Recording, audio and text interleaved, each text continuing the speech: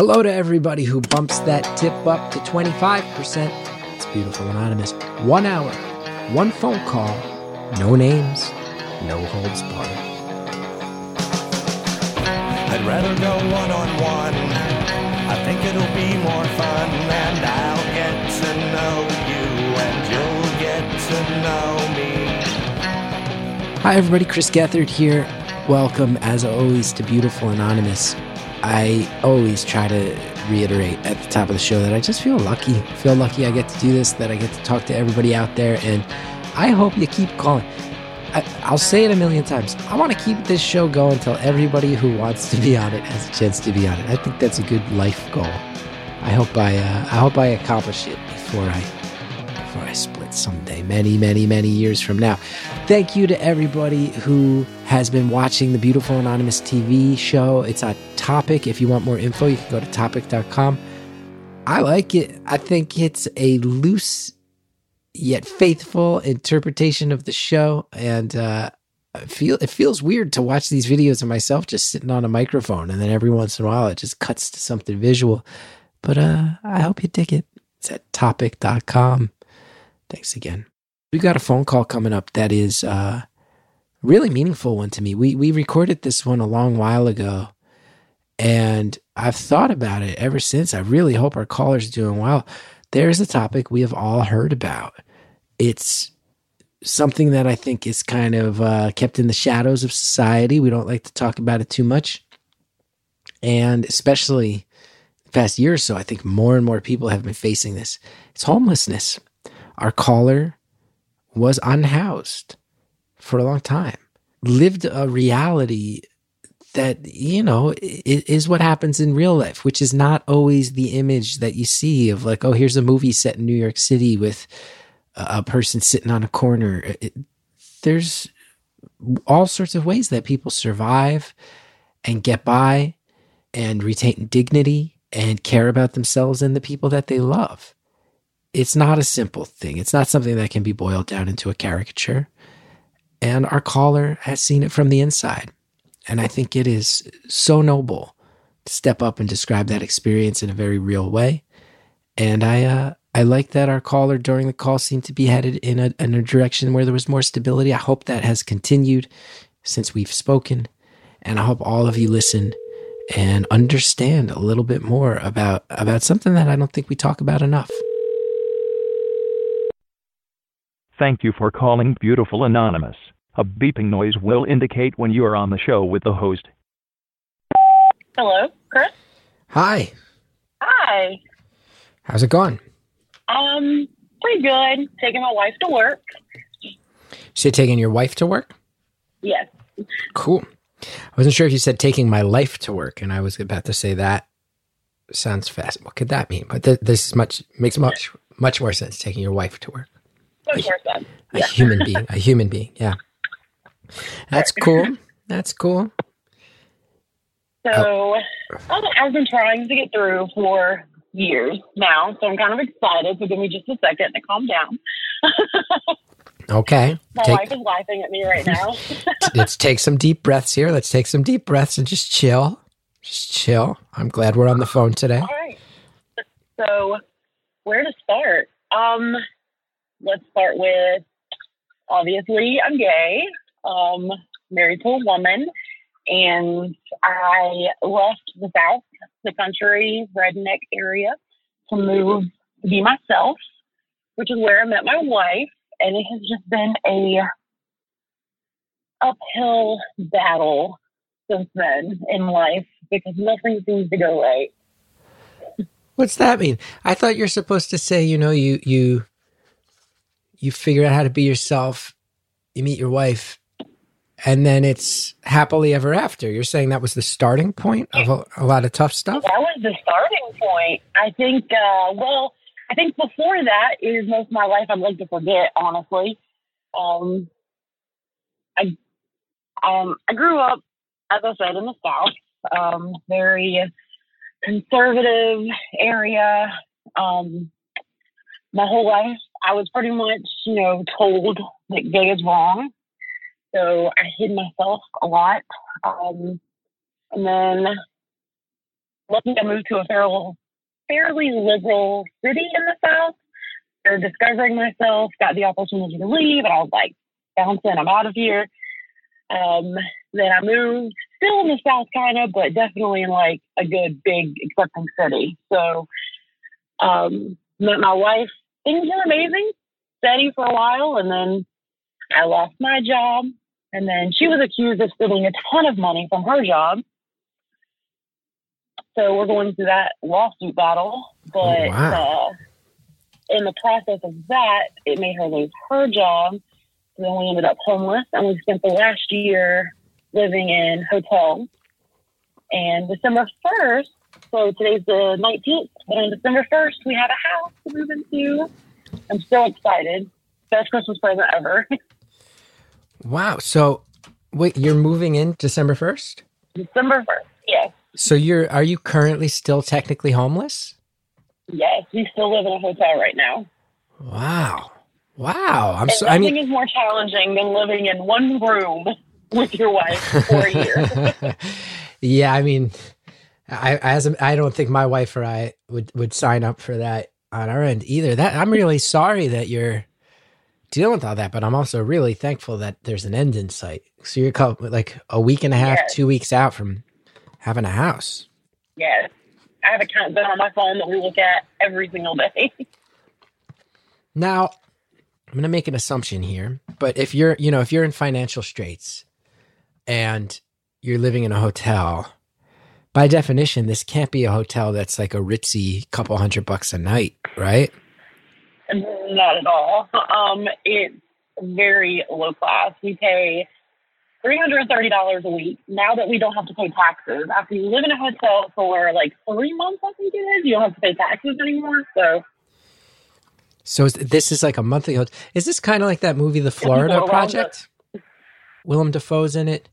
It's about a bunch of kids. Of course, it's Florida. What's that?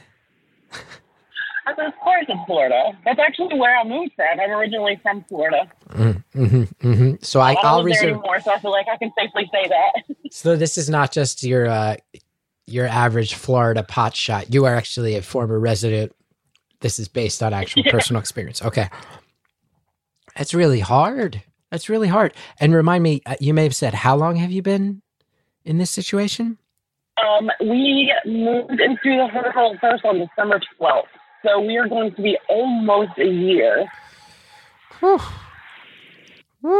Well, we did temporarily, I think 2 months, attempt to stay with her mom.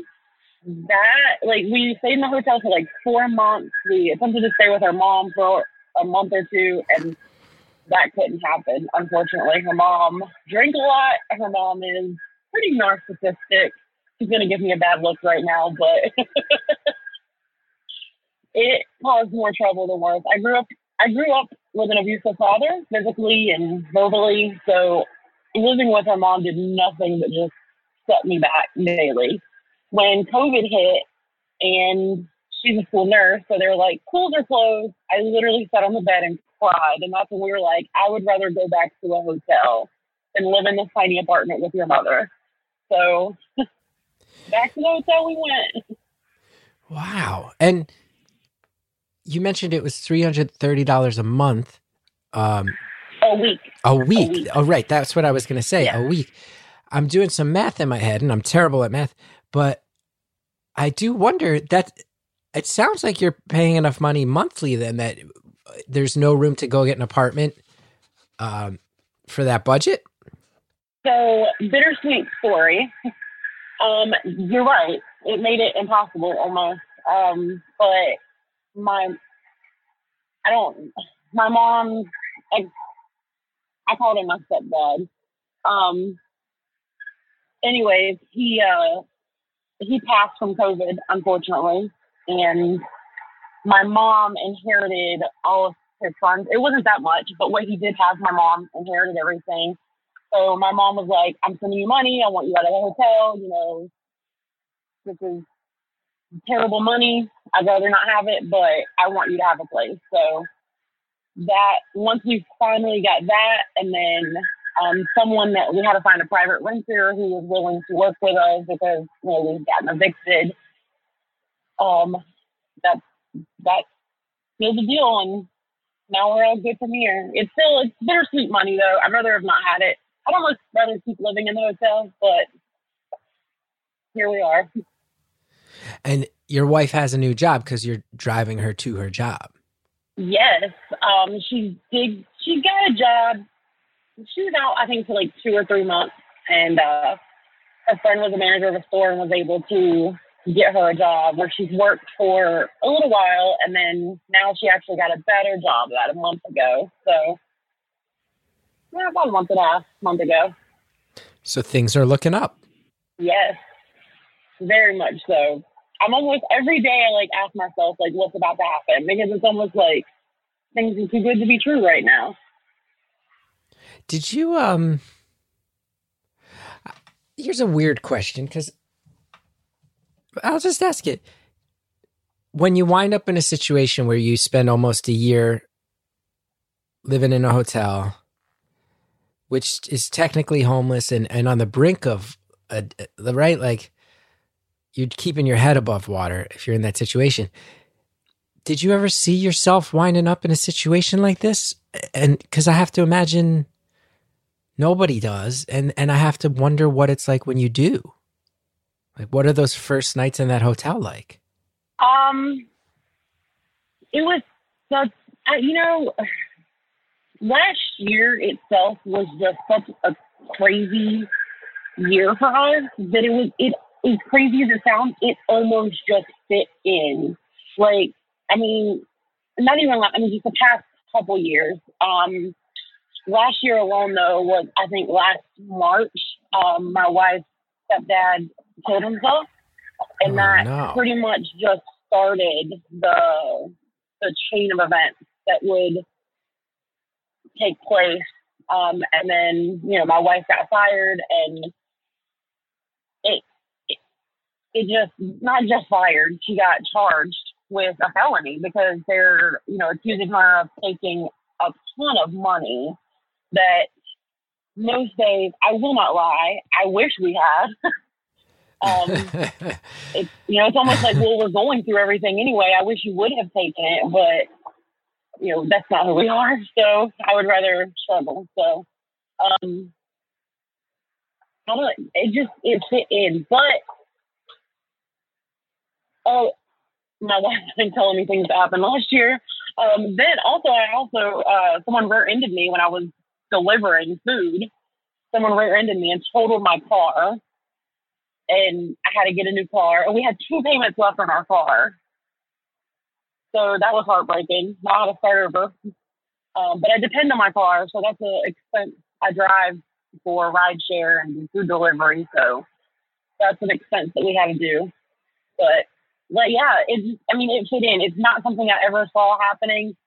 But it fit in with the year. And I remember at midnight for New Year, I literally, having no idea what this year would have in hold, I literally just started crying because I was just like, this year is finally over.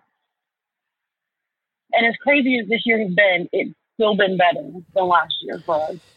Well, you have to understand that you might be the only people on earth out there saying 2020 is an improvement. It's crazy. It's so crazy to say that. But yeah, you're right. We probably are the only ones. Because there is, you are aware that it's no exaggeration to say that the global conversation of 2020 is it's almost universally agreed upon as the worst year of most people's lives. And you're saying, no, actually for us, 2020, the clouds were parting and the sunshine starting to come through. We're only dealing with a global pandemic, massive social unrest, and an election where, as you and I talk, we may be in the middle of a legitimate coup. That's it? Oh, great. Nice. Yeah. Sign me up for that. And I'm very active in activism and stuff, so which drives my wife insane. I'm huge into politics. So even with the politics this year, it is still, not that it's been a great year. There's still clouds up there. They're just starting to part a little, fortunately. Well, I am glad to hear they're parting. And again, hearing that you're getting into a stable living situation hearing that your wife's working again. These are all things, even only having spoken to you for 13 minutes, they make me very happy. And I'm very happy to hear that there's an end in sight to this stretch. Yes. Now, So, well, what were you going to say? I honestly don't even remember now. Well, there's a few things. There's a few things that I have to ask. Is like you said, you've outlined a life that has not been easy. You said there was abuse. You said that you lived in an area where you felt like your lifestyle was viewed as wrong, that you had to leave. I would imagine on some level for, like emotional safety, but also safety. That's why people leave, leave their hometowns. And then you wind up homeless. And the thing that breaks my heart about that is because I feel like that is not uncommon to hear that abuse victims wind up with later life adversity, that people from persecuted groups or marginalized groups wind up with adversity. And I'm wondering if you feel like they relate in any way, or if you feel like it's just been a series of hard knocks. And I don't want to lead it either way. I just wonder what you think. I kind of feel like a little of both. I know that emotionally I'm not where I should be.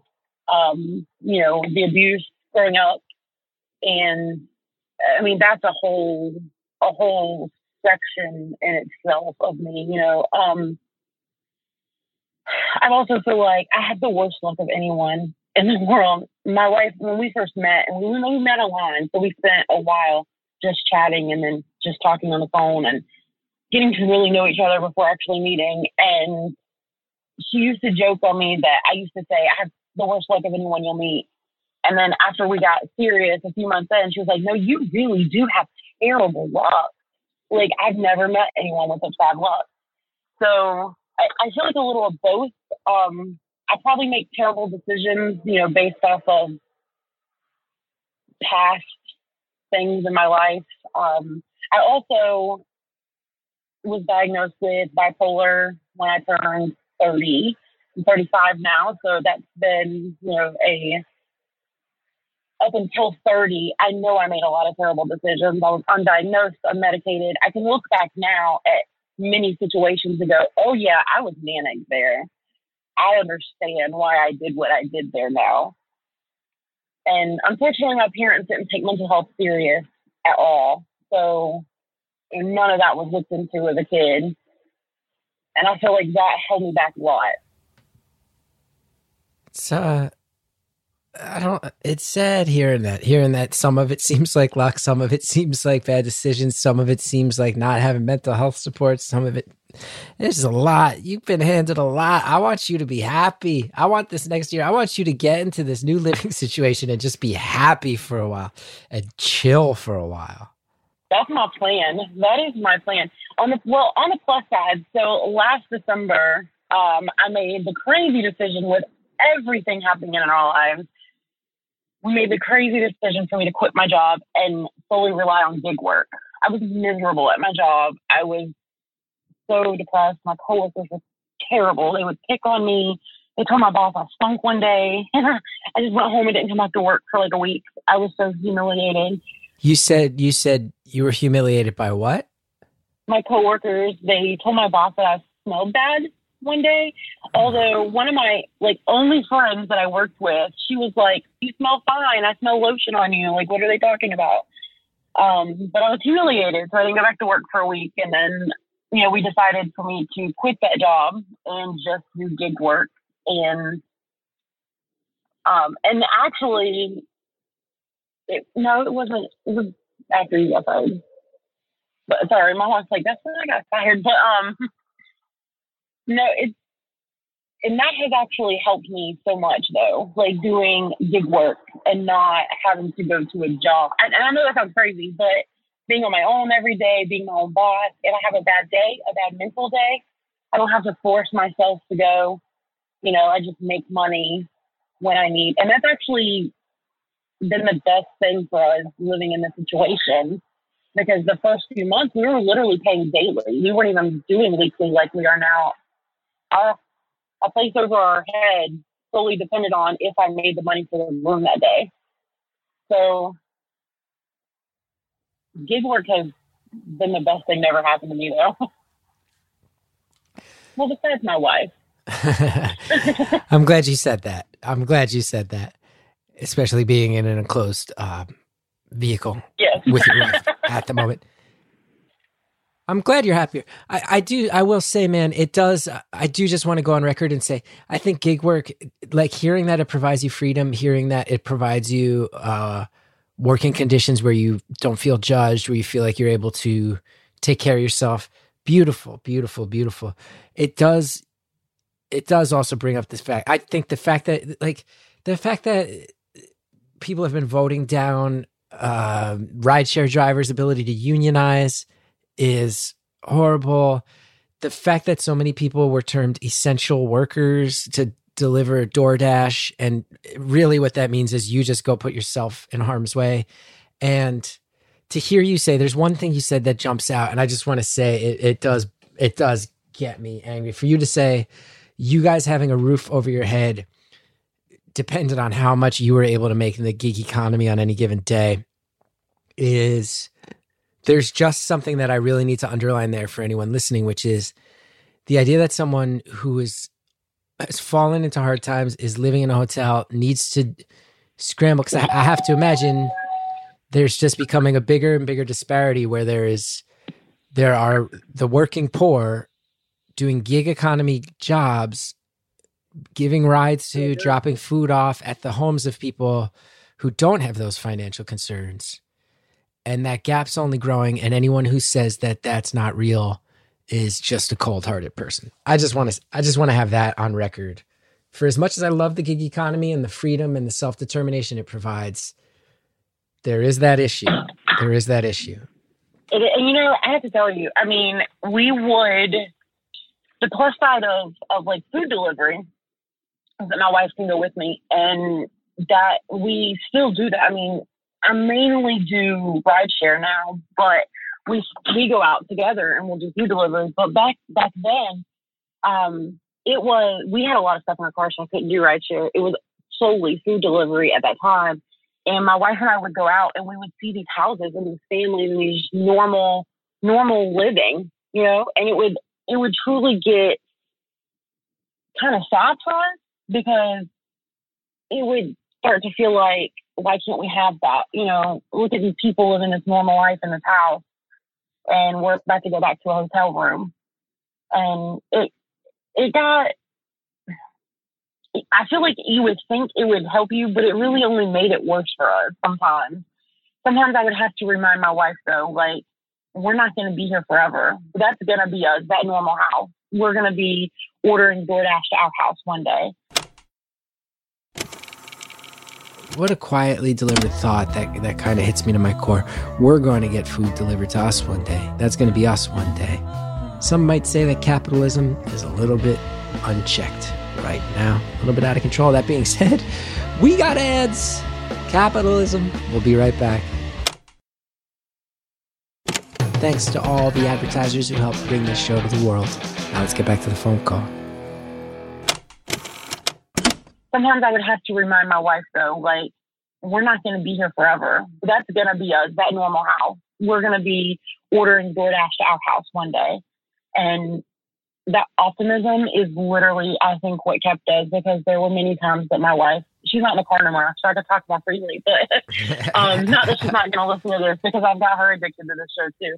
But she has a harder time being optimistic. She is this is what's in front of me, so this is what's happening person. I am no, we can always make it better somehow, because for me, I've been through shit. I mean, I don't know a better word, so sorry, Callie, but I've just been through so much in my life that if I don't look forward and say, I know that I can be in a better situation at some point, I don't think I could make it. I've battled my demons with my mental illness. I've been hospitalized many times. I've been suicidal many, many times. A couple years ago, I lost my uncle to suicide, and then 3 months later, my best friend committed suicide, and then a year later, her stepdad committed suicide. And seeing the pain that it just left everyone with made me realize, like, I have to be optimistic in life, or else I'm going to leave others in the same. So that's where we are. That's real shit right there. Yeah. To find optimism in the face of all that, and to find optimism where you feel like you just keep, you started out feeling marginalized, and you're in a situation that I would imagine feels tough to keep your head above water, and then you're surrounded by a lot of pain, and yet you still find ways to stay optimistic. That's pretty remarkable. I'm not going to say that when I'm alone sometimes, the optimism starts to fade and I start to worry that things aren't going to work out. Like I said earlier, things are going so good right now that every day I'm just like, what's going to happen? I start thinking, is this all a joke? Was it a scam to get our deposit money? Like, even though I signed a lease already, the lady who currently lives in the house that we're moving into, she's moving out and we're moving in the next day, but I've been in contact with her.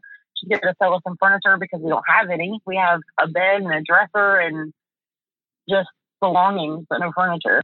So even though everything is so obvious that it's real, I still every day tell myself, like, is this fake? Is this not realistic? Is something going to happen?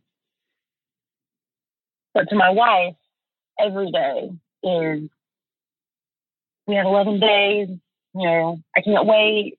How should we do the living room? What color should we do our kitchen? Like, every day is optimism. Sometimes that's what you got to get through. Now, I lived in a big city for many, many years, one of the biggest in the world. Even people who don't, you see in movies, in pop culture, the homeless people you tend to see are, the unhinged guy yelling on the train, asking for money, or the person, sitting up against a wall with the cardboard sign.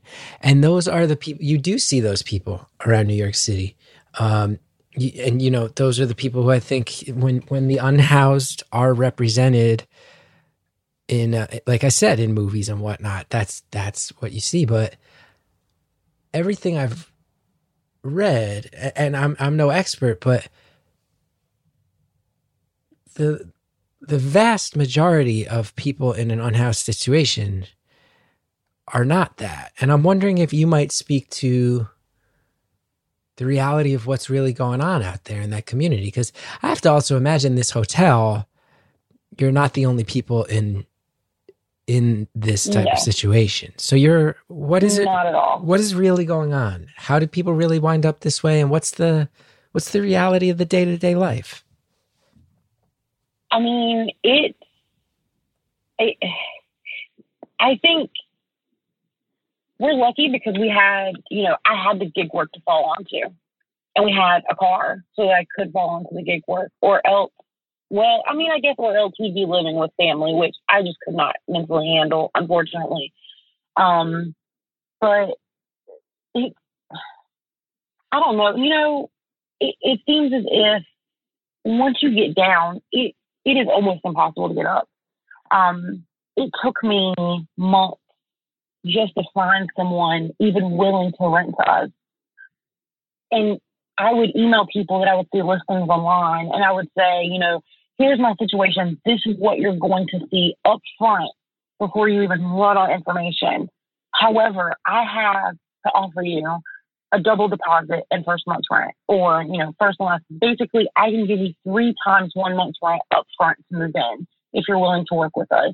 And most people just would not reply. Or most people would say, sorry, that's not something I can work with. And I think that is the biggest thing. When people get down, no one wants to help, and it's impossible to get back up. We had a rough year, and things happen. I mean, it can happen to anyone. We were living our life good. I mean, not good. We still had problems, but financially, it wasn't to the point of, am I going to be sleeping in my car tomorrow? You know, it was, at least my rent is paid, if nothing else. And it just, I mean, like I said, just getting someone to give that chance. You know, we lived in the apartment we lived in for, my wife was there for like 6 years before me, was never late on rent. I moved in, we were good. It was just that year. So people don't look at all the years before, they look at just that year and say, you're a bad tenant. I'm not willing to rent to you. I'm sorry. And then you end up having to stay in a homeless situation. And it's sad. It's really sad. We make too much to get like public assistance. So I couldn't do like HUD or anything. And it's sad. And when you say like a landlord's going to find, here's what you're going to find out, is that here's why our credit report is the way it is, or you're going to find out that we bounced a check to our old landlord because the finances were like such a tightrope and we messed up? Or is it also, if you Google our names, you might see my wife's name come up in terms of this unresolved case that's happening, or some combination thereof? Like, because I have to imagine, right? Kind of a combination. Yeah, the credit, huge, definitely. This is why our credit is terrible. We live in a state that is definitely landlord friendly. In this particular state, I was actually listening to another podcast recently, and this is actually rated one of the worst of the country for tenant rights. Once you're late, so say like our rent was due on the 1st, late by the 5th, on the 6th, they could give us a notice of 5 days, pay or quit. After that 5 days, they could literally go ahead and start the eviction process, where it's like, dang, like I get paid in 3 days if you had just waited. And we would try to talk to them.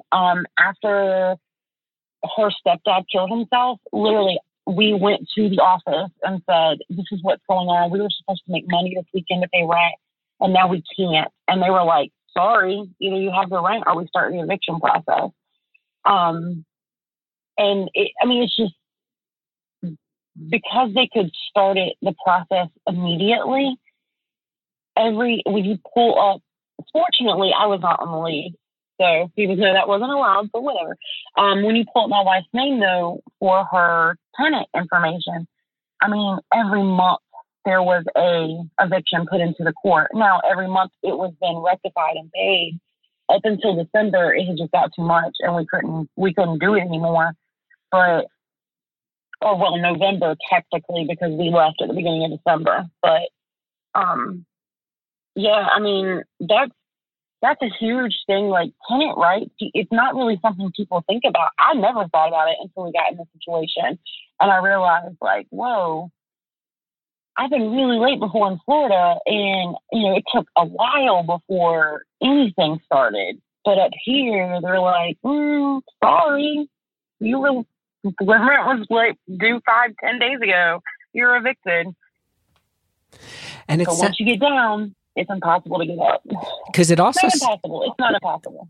It sounds extraordinarily difficult. And I was just going to say, it also sounds like, to me, and tell me if I'm wrong here, but it sounds like part of why it's so hard to get up is because it puts you in a situation where all the money you're making goes towards staying afloat. If every dollar, there was that too. If you wind up in this situation where things, you know, like you said, you miss a month or two, you have somebody gets fired. There's a funeral you have to attend, so you can't go out and do deliveries for 2 or 3 days that week. It sounds to me like, well, now you're in a situation where every dollar you make goes towards trying to keep the roof over your head.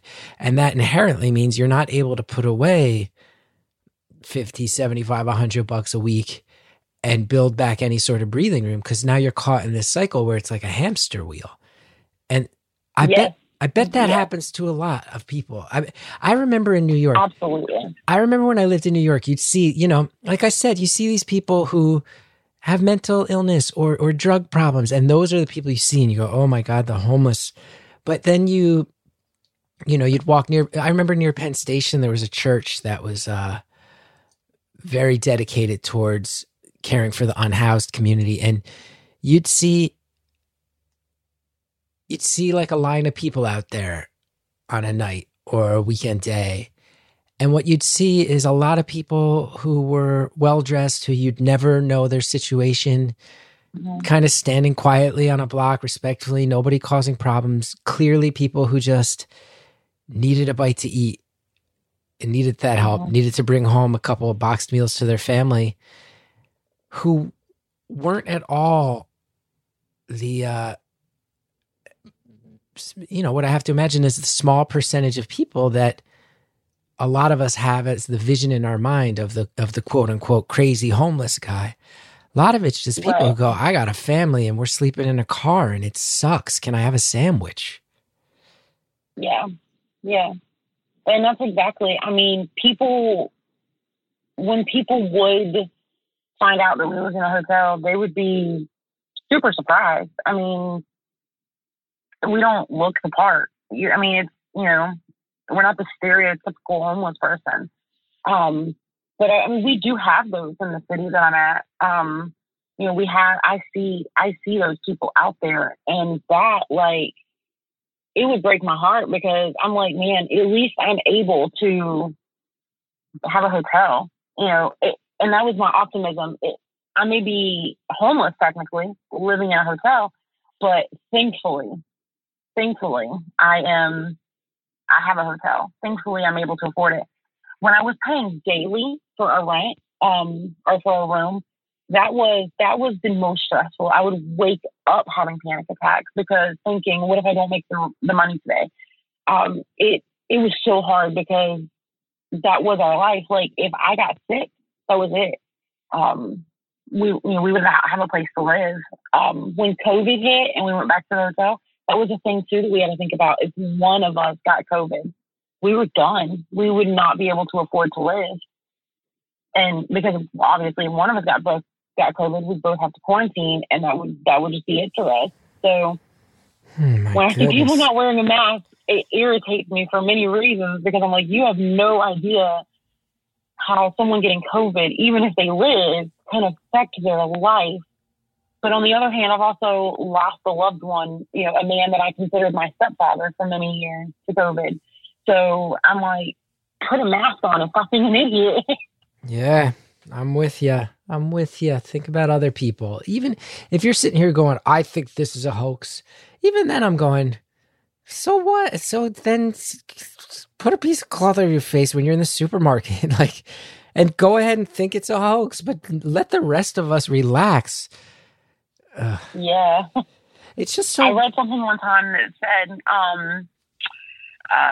it said something about, if we find out in 30 years that the mask did absolutely nothing and was unnecessary, at least I can look back and say, I still tried to do my part. Yeah. We still came together. Whatever happened to that? Whatever happened to thousands of people are dying, so let's right? World War II, it was like, everybody gather up your tinfoil and your gum wrappers, and they're gonna make ships. And it's like, everybody did it. Grow a victory garden. We all did it. With this, it's like, put a piece of cloth over your face for the half hour that you need to be outside. Not even outside. The half hour that you need to patronize a business or be in a crowded place. Nope. Nope. Why not? This has been the craziest 4 years. Coming from the country, coming from, you know, conservative background, is all I see on Facebook. At one point, I literally had to just delete Facebook off my phone and stay off for a few months because it was mentally getting to me. I've had to delete family members. It got to the point where I've had family that would only comment or like my stuff if they were being mean. And I posted something one time when it came out that Trump was behind, standing for, allowing Catholic churches to not let gay people adopt. I posted something and I was like, look, if you agree with this man on this, I don't want you in my life, just straight. That's how it is. And a few people commented from my family telling me that they agreed with it. And I was done. I deleted them from Facebook. Oof. I don't get it. I'm like, you are literally standing against me. You're literally telling me that you care for me because I'm your family, but then you're okay with this. That's not okay. I'll never understand it. Years from now, when people study this year, I hope somebody can get to the psychology of like, hey, everybody, so we just got to wear masks. And then some people go, no. And you go, why? And they go, because I don't like it. And then they go, well, then I don't know what to tell you. And they go, here's what I want. Reopen my gym. And you're like, well, then wear a mask. And they're like, And you're like, why? And they're like, because freedom. And it's like, well, we could probably reopen the gym if you would just wear a mask. No, do both the way I want it. It's like, it just sounds like that in my head of just a little tantrumy kid. But they're not tantrumy kids. Wow. They're grown-ups. It's wild. Yes. Political, this has been the craziest year politically. I pray that I never see a worse year than this. Oh, I know. And I'm so into politics, and my wife isn't. So this is a daily. She'll let me rant for a good 3 or 4 minutes, and then she'll be like, I don't really care. Yeah, you're probably. She's like, you've got to find a political friend. It's probably for the best. Now, I want to... You know what? And it probably is. Yeah, I have somebody who says we have to talk about something else a little bit. I could use that. Let me ask you. So you move into your new place in a few weeks.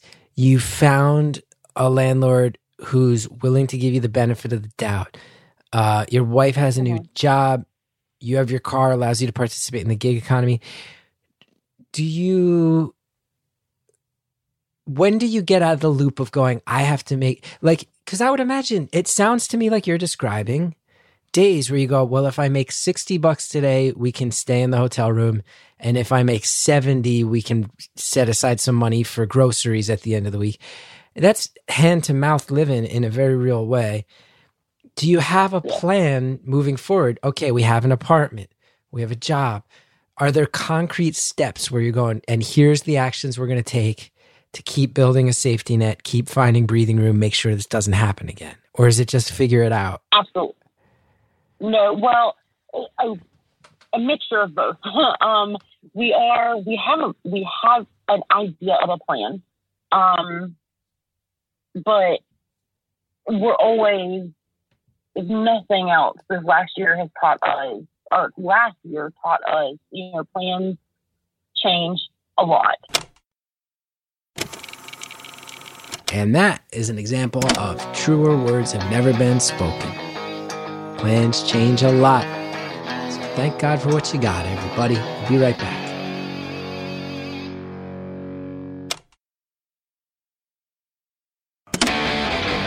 Okay, no more breaks, everybody. Let's finish off the phone call. If nothing else, this last year taught us, plans change a lot. So we have a plan to, my idea is a percentage of my daily make will go to savings set aside so that in the future, if something happens, we're going to have that. Also, I'm trying to think of things like she gets paid biweekly, so her checks are a little bigger. She can take the bigger bills, the car payment and the rent. I can work and make, $100 a day to pay the water bill or the light bill, or the internet bill, so I get the little bills. That's another thing too, before we were just kind of doing the stereotypical marriage thing, meshing our money together. And not that our money's not together. What's hers is mine, what's mine is hers financially. But when you put the responsibility of just a couple bills on one person and a couple on the other, it seems to take some of the stress away. So that's our plan. Hopefully that works out. So we have to pay my mom back, but because she's also trying to buy a house. So she was just like, I'm going to give you guys this, but I am trying to buy a house, so you can pay me back. That'd be great. But that's going to be our first focus, getting my mom paid back. But yeah. So, and it sounds like that first step is stay really organized. You're bringing in money. I'm bringing in money. We're going to try to divide it up this way. We're going to try to stick to this game plan and see if it works. Adjust as necessary. Yes. And you know, I can always go back to work too. And also finally getting into a house, living in the hotel, our only internet access is their Wi-Fi. And most, I come from a call center background. So most call centers have, not most, a lot of call centers have switched to work from home, but I wasn't eligible because I couldn't plug my computer directly into the modem or whatever. It had to be Wi-Fi. And most work from home jobs are like, no Wi-Fi, thanks. So that's also something, you know, if it gets to a point where it's like gig work just isn't working, I'm finally going to have an option to fall back on. So that's a plus. Right. When you get the internet up and running in your house, you can find more ways to hustle through online gigs. I like that. And if you, are you and your wife at the point yet where you can go, okay, so we're back in an apartment. That's step one. A year from now, here's what we're hoping we accomplish. 5 years from now, here's what we hope we have in place. Or is that just too far away to think about? It hasn't even crossed my mind to think that far in advance. Like I said, I mean, every day I'm just waiting for everything to crumble. So it seems for us, we kind of got to this point where we're like, we're going to stop making plans that far in advance because everything falls apart. Now, I think once we get in and it hits us that this is real, this is happening, we no longer live in a hotel where anyone can just walk into, not just anyone from the office can walk into a room at any time. We have privacy. This is ours. I think that's when we're going to sit and talk about what does the future hold and where do we see ourselves a year from now, 5 years from now, 10 years from now. My wife is stuck on wanting the stereotypical American dream. I'm okay not having it and just living. But I don't know. It's not something we've talked about, but it's definitely something we will. It's really eye-opening. And then you see people who go,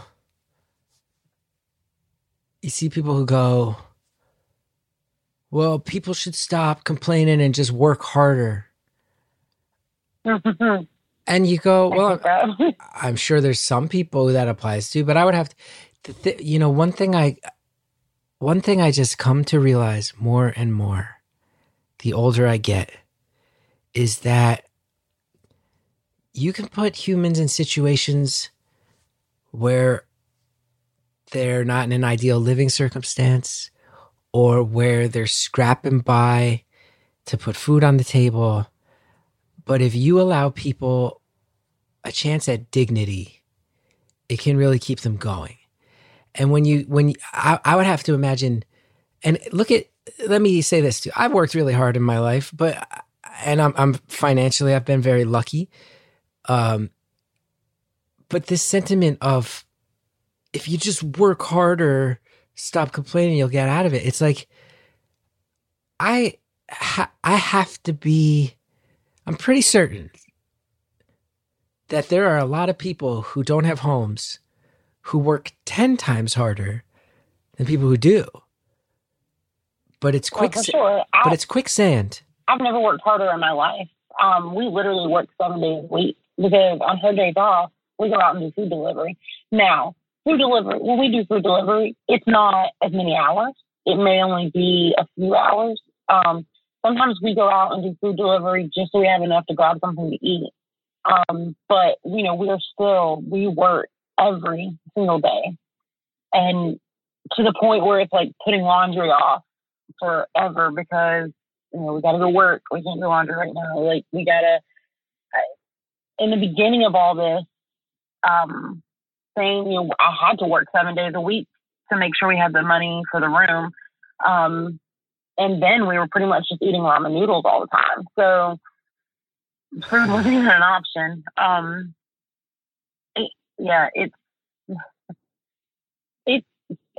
hate that mentality. I'm seeing it a lot. Florida just passed raising minimum wage, and I'm seeing so many of my Florida people like complaining about it. Do you know what this is going to do? And I'm like, do you know the people that are complaining? I'm like, do you know what it's like to make $7.50 an hour? Because I do, and it's hard. And yes, I'm a grown adult who's had to make minimum wage before, and it's unlivable. But the people that are complaining about raising minimum wage, and they're living in nice houses and not suffering, and they don't worry where their meal's coming from tomorrow. Or, it's like, come on, guys, like, stop you have to think outside. Don't think of it just affects you or not. These are things that affect everybody. Yeah, I mean, hearing you say that on your wife's day off, sometimes you would go do deliveries for 4 or 5 hours so that you guys could eat something besides ramen noodles that night. I just have no patience or time for people who cannot admit that systemically there's some things wrong. And it just always goes back to my mind of going, and yet there is a man who in the midst of the pandemic made $13 billion in one day. That's, if you can look at that and say that that's anything except insanity, then I don't know how your brain works.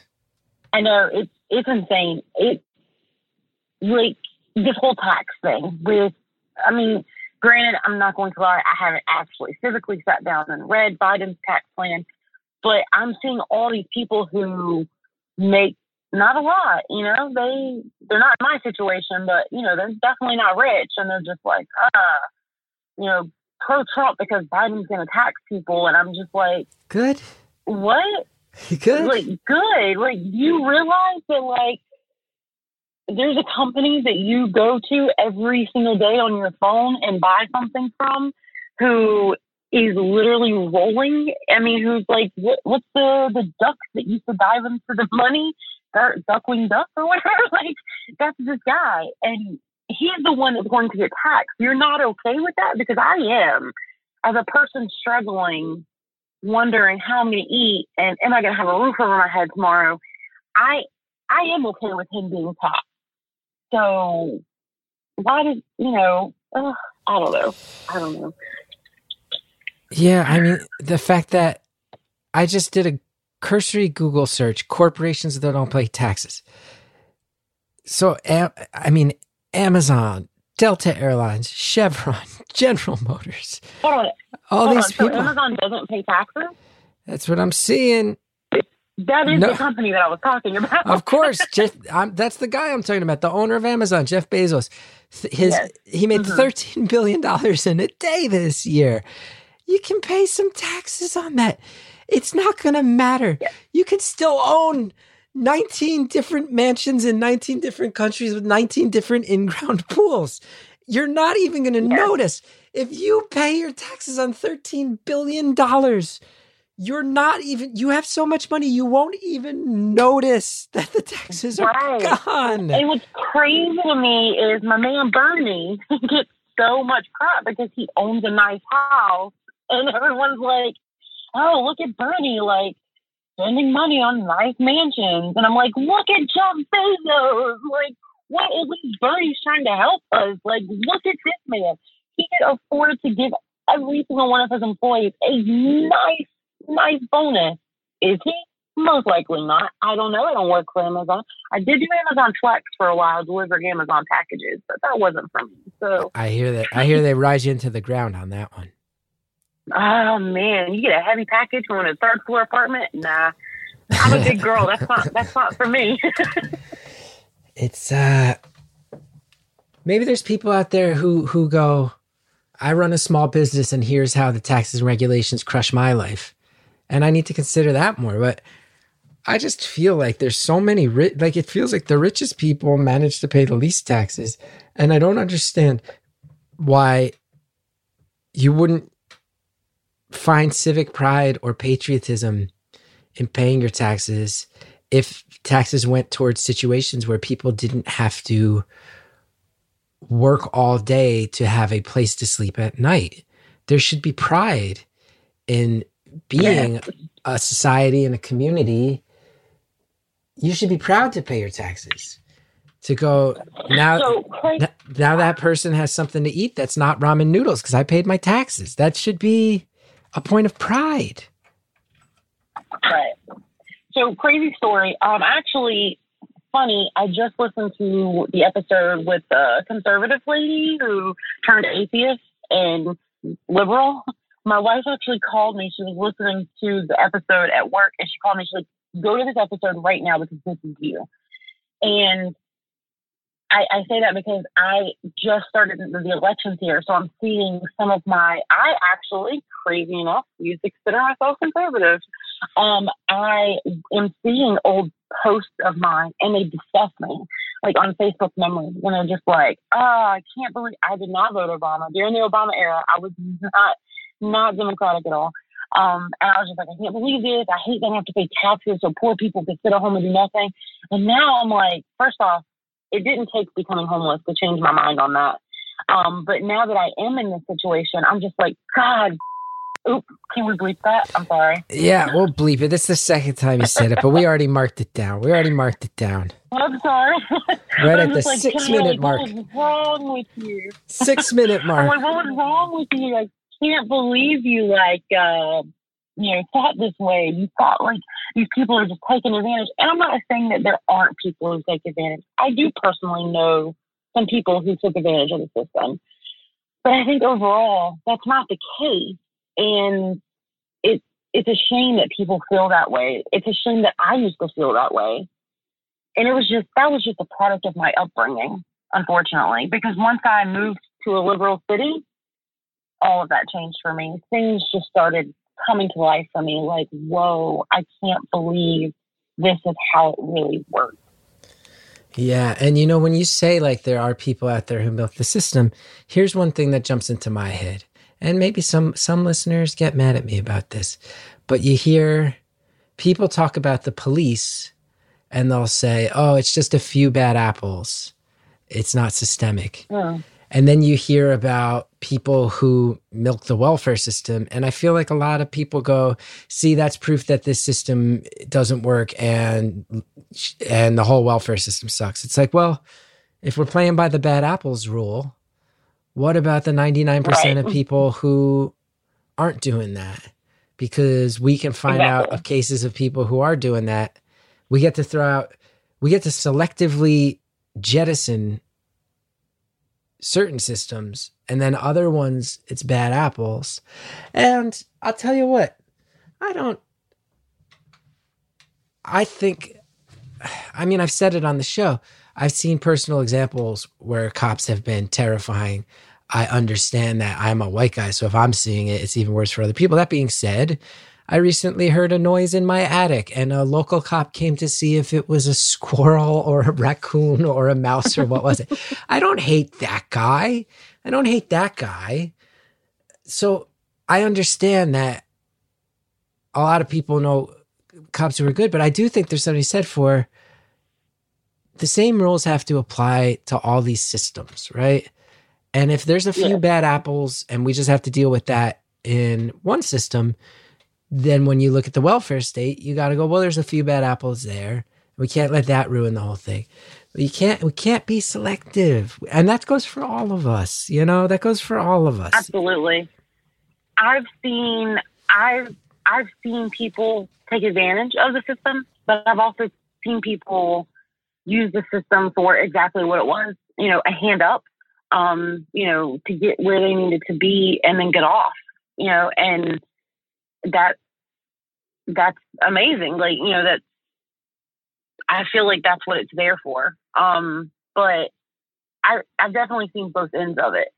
But I now in life feel like the bigger majority are the people who need it, who desperately need it and wouldn't survive otherwise. Unfortunately, do we just let children starve and not have a roof over their head just because this small group of people took advantage? Yeah, it's really, because if you take a step back and you think about it for 10 seconds, I doubt there are many people who the first day they sign up for food stamps or the first day they get in line at a soup kitchen are standing there going, nice, now I get to work milking this. I bet for most people, that's one of the hardest days of their lives. I have, when COVID first hit, I did go to the food bank and it was just drive-through. And it was right on a main street, and my car is definitely, it's red, so it stands out. And I was just like, oh God, like, people are going to see me up here. People are going to know what I'm doing here. When I pulled up to the lady, she asked me how many people in my home. I immediately just felt this moment of embarrassment. And I realized, like, why? Like, I need this. But why do I feel like these people are judging me? They're not. They are here to help me. But, and it's not a pleasant experience when you go through that at all. But however, once we switched from paying daily to paying weekly, that did financially help us a little so that food no longer became an issue. But that's when I quit going to the food bank to get food, because I'm like, hey, they're probably running short. I can now afford a little more than ramen noodles. I'd rather someone who can't get that food. I do feel like I wish more people were like that, but still, I would rather it be there for the people who do need it and just have some people take advantage, if that's what it means. So I feel like it's a small price to pay. Now, we've got 30 seconds left. This has been eye-opening. You haven't had it easy. My heart goes out to you. I hope everything goes great for you and your wife moving forward. I got one last question to ask. I'd be remiss if I didn't get to it. Okay. When you're doing DoorDash and you pull up to some mansion and that person doesn't tip, does that make you want to personally start the class warfare revolution? Yes. Tip your DoorDash drivers, guys. Tip your Uber Eats, tip your Lyft driver, your Uber driver. Tip. They're giving you a service. Please tip. Yeah, especially during COVID. These people who got to go house to house, we're going to have 15 people going in and out of their car every day. It's out of necessity.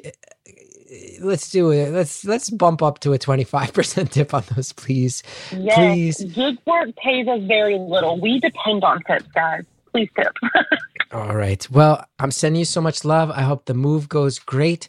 I hope that the planning goes great. I hope that you're able to catch some momentum, get a little breathing room, get a little financial freedom, and that everything is sorted out with the credit and with your wife's case and with all this stuff. I hope that a year from now, 5 years from now, we talk again and you can tell me that things are so much more stable. That's my hope. That's the plan. Good. Thank you. Thank you.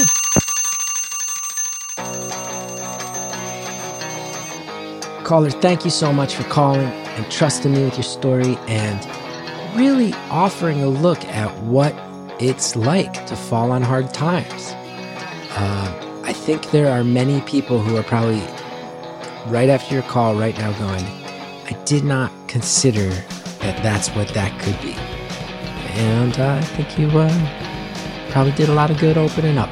Thank you to Anita Flores, Jared O'Connell, Jordan Allen, Shell Shadow. Want to know more about me? ChrisGeth.com. If you're on Apple Podcasts, hit subscribe and follow on Spotify. Hit favorite on Stitcher. Really, really helps when you do. You can check out our entire back catalog ad-free at Stitcher Premium. StitcherPremium.com/stories. You also get the beautiful follow-ups over there. All right, everybody. Have a great day.